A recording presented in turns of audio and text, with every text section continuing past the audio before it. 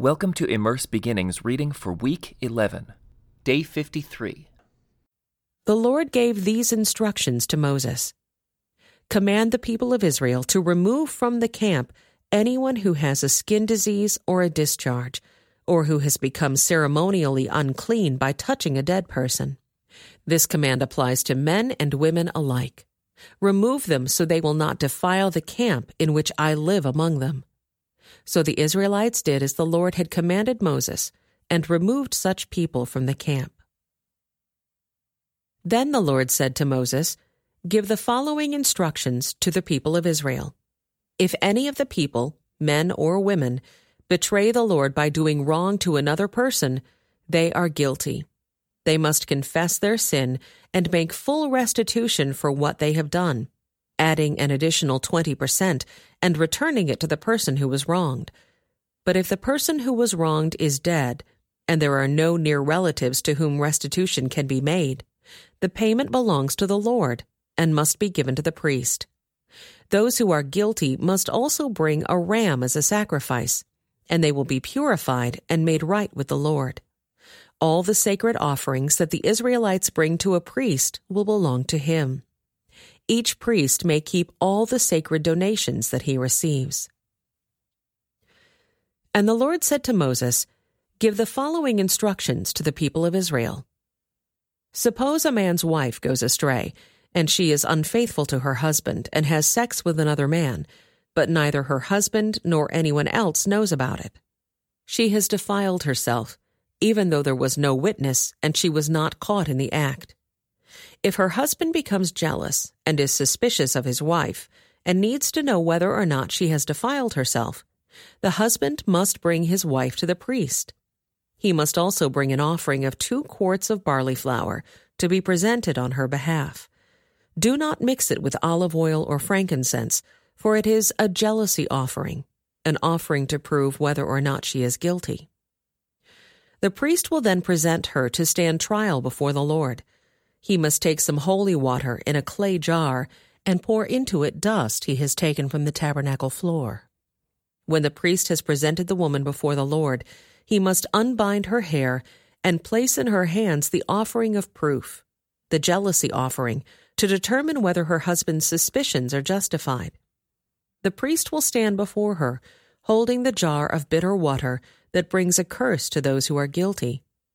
The priest will then put the woman under oath and say to her, "If no other man has had sex with you, and you have not gone astray and defiled yourself while under your husband's authority, may you be immune from the effects of this bitter water that brings on the curse.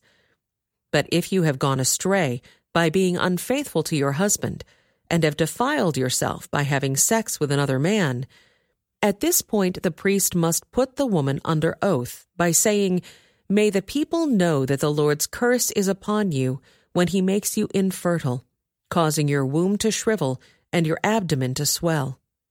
Now may this water that brings the curse enter your body and cause your abdomen to swell and your womb to shrivel.' And the woman will be required to say, 'Yes, let it be so.' And the priest will write these curses on a piece of leather and wash them off into the bitter water. He will make the woman drink the bitter water that brings on the curse. When the water enters her body, it will cause bitter suffering if she is guilty. The priest will take the jealousy offering from the woman's hand, lift it up before the Lord, and carry it to the altar. He will take a handful of the flour as a token portion and burn it on the altar, and he will require the woman to drink the water. If she has defiled herself by being unfaithful to her husband, the water that brings on the curse will cause bitter suffering. Her abdomen will swell, and her womb will shrink, and her name will become a curse among her people. But if she has not defiled herself and is pure, then she will be unharmed, and will still be able to have children. This is the ritual law for dealing with suspicion. If a woman goes astray and defiles herself while under her husband's authority, or if a man becomes jealous and is suspicious that his wife has been unfaithful, the husband must present his wife before the Lord, and the priest will apply this entire ritual law to her. The husband will be innocent of any guilt in this matter, but his wife will be held accountable for her sin. Then the Lord said to Moses, "Give the following instructions to the people of Israel. If any of the people, either men or women, take the special vow of a Nazirite, setting themselves apart to the Lord in a special way, they must give up wine and other alcoholic drinks. They must not use vinegar made from wine or from other alcoholic drinks. They must not drink fresh grape juice, and they must not eat grapes or raisins. As long as they are bound by their Nazirite vow, they are not allowed to eat or drink anything that comes from a grapevine, not even the grape seeds or skins. They must never cut their hair throughout the time of their vow, for they are holy and set apart to the Lord. Until the time of their vow has been fulfilled, they must let their hair grow long. And they must not go near a dead body during the entire period of their vow to the Lord. Even if the dead person is their own father, mother, brother, or sister, they must not defile themselves, for the hair on their head is the symbol of their separation to God. This requirement applies as long as they are set apart to the Lord. If someone falls dead beside them, the hair they have dedicated will be defiled. They must wait for 7 days and then shave their heads. Then they will be cleansed from their defilement. On the 8th day, they must bring 2 turtle doves or 2 young pigeons to the priest at the entrance of the tabernacle. The priest will offer one of the birds for a sin offering and the other for a burnt offering.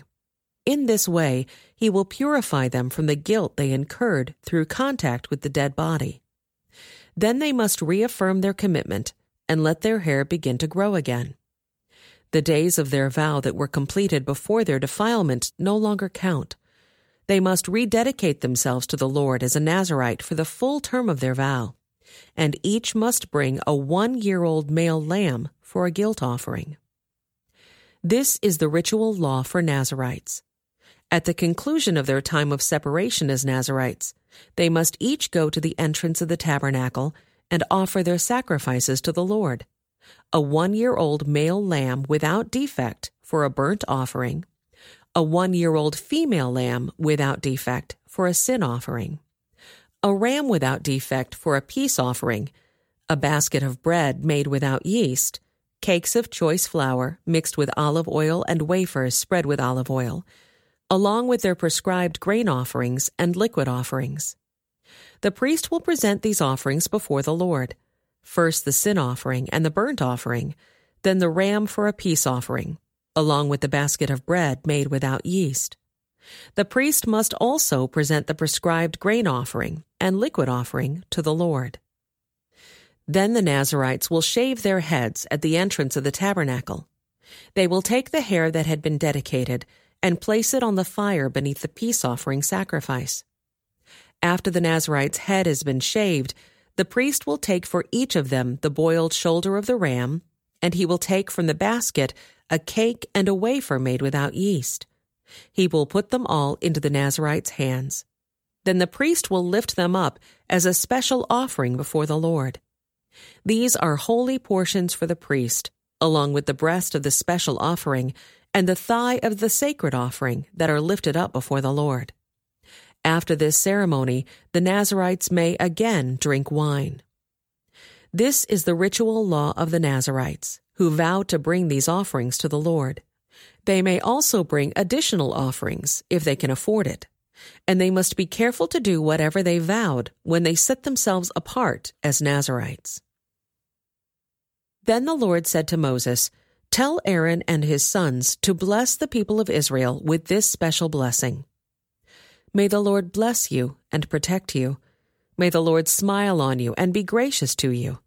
May the Lord show you his favor and give you his peace. Whenever Aaron and his sons bless the people of Israel in my name, I myself will bless them."